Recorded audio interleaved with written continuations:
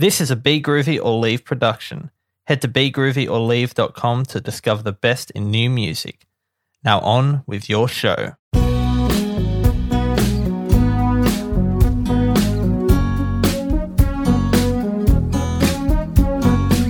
Welcome to Life on Music. I'm your host, Jesse Napa. If you're new to the podcast, this is the show where I chat with a different musician every episode. And for this one, I'm chatting with OK Matt Collins, who recently put out his debut EP called Everything's Changing, which featured songs such as Let the Waves Crash Over Me, which sounds like this.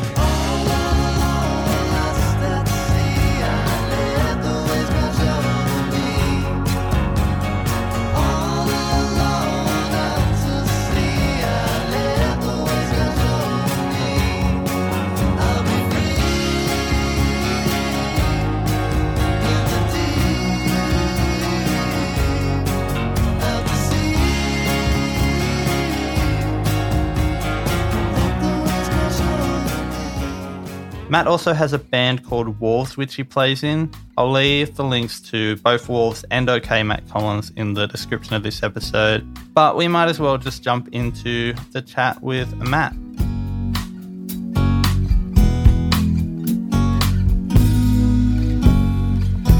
So we have Matt Collins, also known as OK Matt Collins, because he's okay today, I assume. Exactly, yeah. How you doing? Yeah, good. Thanks for having me. Not a problem. I think we'll start by talking, as usual, about the new EP you got coming out. Well, once this episode's out, it'll already be out. But for us, I think it's this Friday.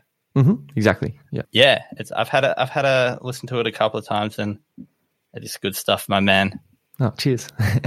Yeah. What I wanted to talk about, you're also in this other band called Wolves, which is more of a rock thing compared to this. It's just more acoustic oriented. With the kind of writing of between the two different projects, do you have different influences that you draw from? Definitely. So, OK Matt Collins is probably just the most direct way of writing. It basically, that's how I wrote it, and that's how it pretty much sounds when I write it, is what you hear on the record. It's because right. I end up playing the drums, I end up playing the bass on it and everything. So it's pretty much how I want it to sound, or at least within what I'm capable of doing. It's what I want it to sound like.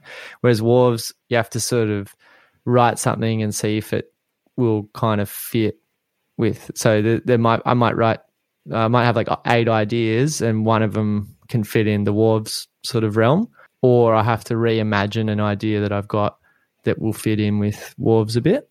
Okay. Like that's if I write it and then come to the table with something. But a lot of stuff with Wolves is very collaborative and very we just jam on something until we're like, oh, that's really cool. We hit record on the phone, and then we explore that idea, and then I'll then sort of figure out what I'm trying to say in it, or figure out, what's the chorus, and then slowly build it. So it's a bit more jammy and collaborative and very open to the other 3 guys, their opinions and things. Yeah. Yeah. So when you're writing these, like you said, these more acoustic ones that a lot of them end up on the solo stuff, do you know at the time when you're writing that they're probably where they'll end up? Yeah, I try not to do it in the moment of writing it, but probably very soon after it, I'm like, that's not really appropriate for Wolves, or we'd have to change it a little bit to fit in with Wolves. And same going. It's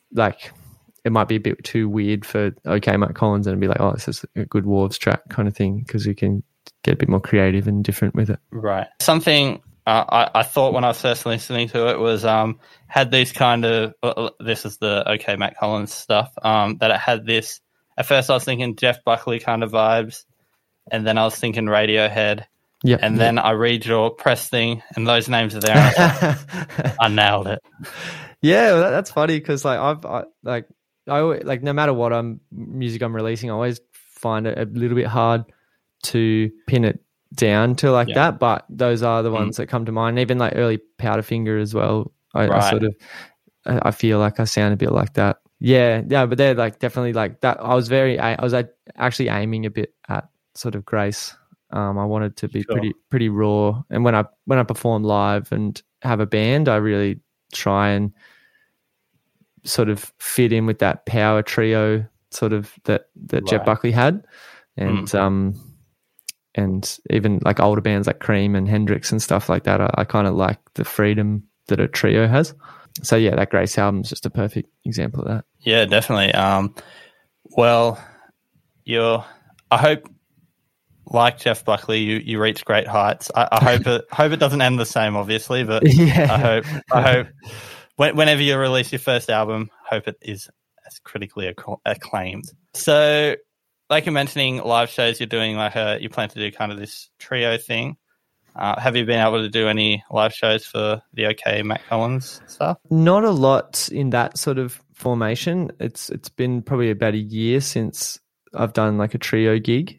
But I do a lot of sort of Gold Coast based solo gigs, and they're not exclusively original gigs. They sort of will be a mix of covers and originals, a bit longer, not sort of.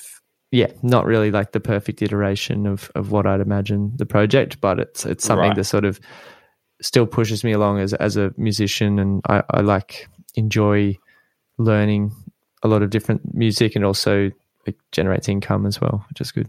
It'd be good if it was the original gigs that made you all the money. Exactly. What you gonna do one day? But we're doing like kind of the more cover gigs. Do you learn anything from? Because I've heard people say, I think it was like Bruno Mars said once that like when he was starting off, he'd do a lot of covers. This is kind of like even from like a younger age, and that kind of taught him like how it felt to like sing the different songs, and that he could incorporate that into his writing. So he knew what he had to do when he wrote a song. Do you find that at all? Yeah, well, every time I learn a song, I'm like, that's why. Like, you just learn all these little clever things that they put in, the key changes, the chord bar length, the use of repetition, like the hooks, and you kind of realize why a song is so good when you actually really get to the nuts and bolts of it. And I'm like a sucker for song structure. And yeah, like I love just songwriting in general. Every time I hear a song, I don't know, like I enjoy the song, but I'm always breaking it down to like, it's like, what were they thinking when they wrote it? I'm like, they had this idea and they exploited the hook really well, and they set it up, in the first bar, you hear the little glimpse of the hook, and then that's why that comes back in the chorus, and you're already primed for it. So you hear it for the first time, but you already know it. And so there's just heaps of that stuff when you learn. And yeah, for a while I wasn't learning any new songs for the like covers gigs, and I found it get a bit boring. But if I keep introducing new songs all the time, it's a lot more fun. Yeah, it can be. If you're doing them a lot, it can be real repetitive and a bit soul-sucking at times. Yeah, and it's funny as well. Like I find every time I introduce a song to the set, I get the best reaction from the audience, because I think I enjoy playing it more. Like there's some songs that when I first put them in the set, like the audience would always just like stop what they're doing and just like really tune in. They're like, oh, this is really cool, really good cover. Now when I do that same song, because I'm sick of it, they'll just, if they're like having dinner and listening or something, they'll just keep eating kind of thing. But then it'll be like the new song that I introduced for the first time. They'll be like, oh wow, like I haven't heard this song done like this, or they're like, oh, this guy is good at singing or something. I don't know. Yeah, no, I suppose it's just even if it's like unconscious by you, it's just the energy that you put across, I would suppose. And even like there might be like, depending on how old the songs you're playing are for you from when you learnt them, I mean. Exactly, yeah. Like you've learnt like new stuff, like how to arrange your own versions better even. Yeah, definitely. So back to the EP, Everything's Changing. Also with this, you're supporting a charity. Yeah. So I don't know, like just as I've gotten a bit older and been doing it music a bit longer, I sort of trying to, just in general with my life as well, just trying to be a bit more altruistic and do music for the sake of music rather than making money, but also using whatever platform I have to benefit others. And I found a really great cause called the Great Koala National Park. It's the biggest, it'll be the biggest section of land that will remain wild for koalas in Australia. And they're raising money to be able to push the government to make it a national park. So they need more money for science and research, and, you know, just backing up their claim that it's going to do what it's set out to do. I've made these DIY cassettes. Actually, I might have one. I don't have a cassette in it, but I don't know if anyone can see this. Will anyone see this? But we can explain it. Yeah, well, I've made my own cassettes, and they are for sale. Like, people can find them if they just go to my Instagram, and there's links from there. But I'm donating 50% that I make from that to the charity, and also just wanting to shine a light on that charity and also raise some money separately as well. So I've donated a bit of money as well, and friends and family have as well. So yeah, I just wanted to partner that with it. So it's not just, you know, even music isn't always selfish, but it sometimes feels a little bit like of a selfish pursuit. So I just wanted to sort of pair it with something that's not just about me. Yeah, definitely. That's cool thing you're doing there. I'll have to buy me a cassette that I'll never be able to listen to. Exactly. It's nice to look at. I don't have a single cassette in my collection. I have a bunch of records and no record player, so I might as well own cassettes as well. That's my thinking. Like, everyone's like, well, who has a cassette player? I'm like, who has a vinyl player? Even people, like, I have a vinyl player and I probably use it once a month. Like, I love vinyl, don't get me wrong, but it's just when you have access to a digital version, when you've got a Bluetooth device or something, it's just so much easier. Yeah. But yeah, don't get me wrong, I love a good vinyl night where you sort of share stories and you sit down and really sort of give it 100% of your attention. But I think it's the same thing. People buy vinyl because it looks cool and you get a piece of that. And it's also collector's items as well. Yeah. Yeah, I've got some great ones that from bands that I follow. Like, I got a Bad Dreams one once, and it was a misprint, and so it was like there was, because it's a person's face, but their face was like to the right, and then their neck was like on the other thing, and it was like a full like bad print, and then it's like a full collector's item. I think they only printed like 100 of them, and then everyone else got normal ones. So I've got this like rare bad print. Yeah, nice. It's good to have those ones.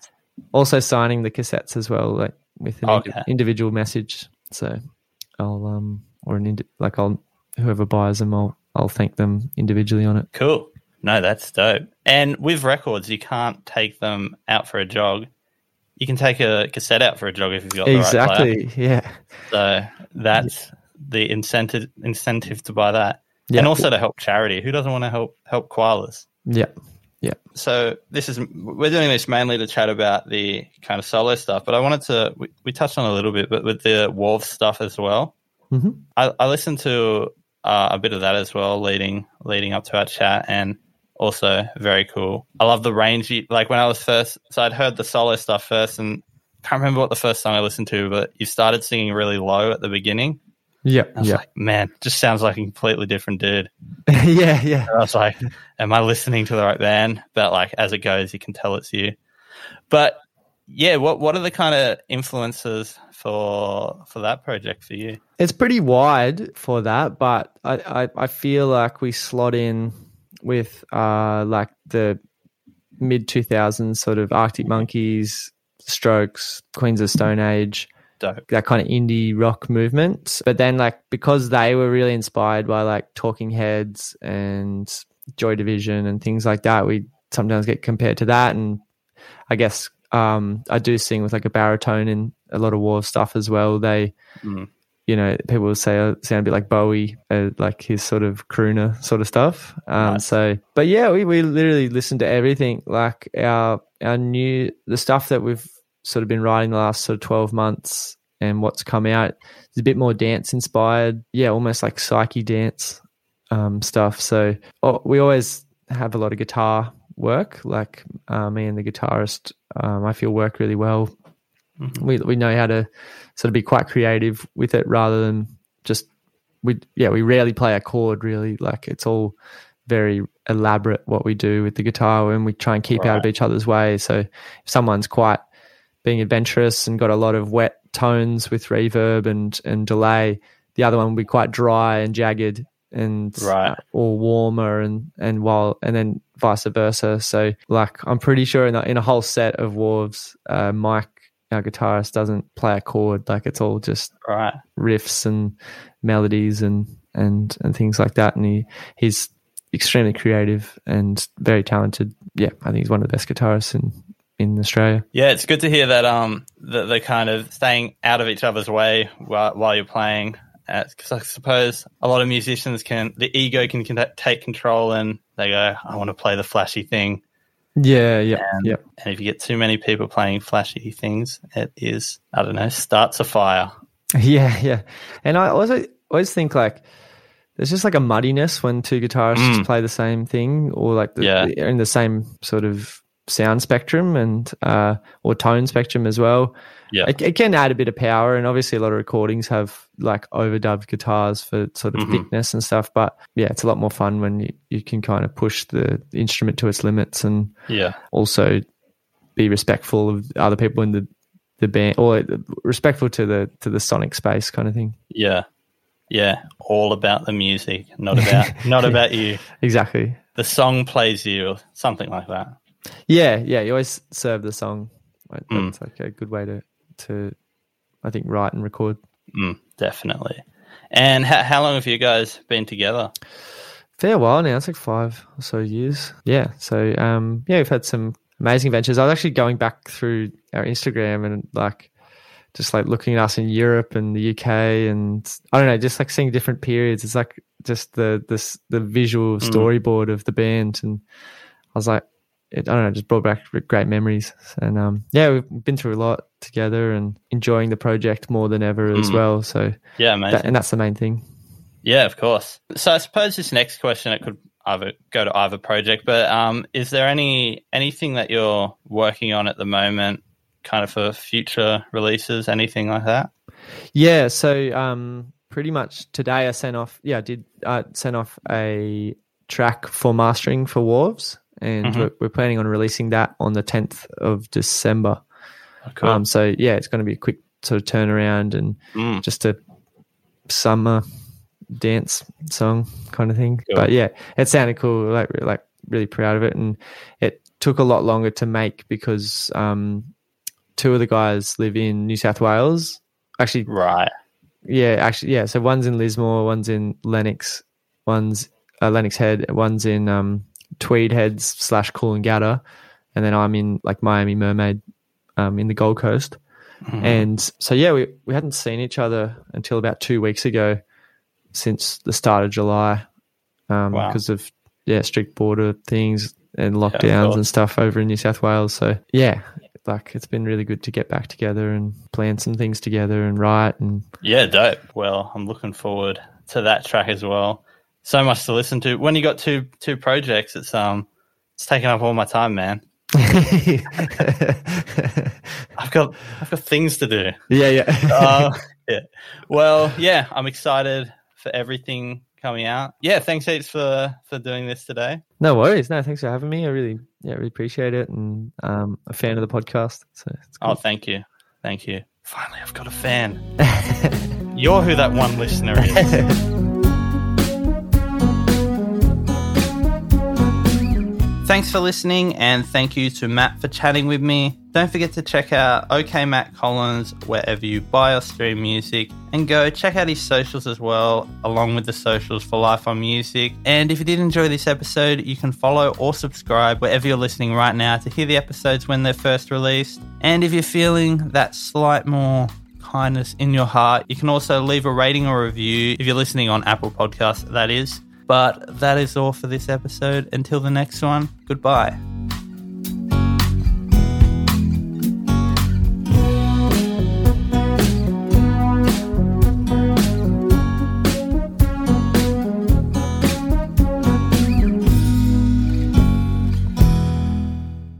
Life on Music was brought to you by Be Groovy or Leave.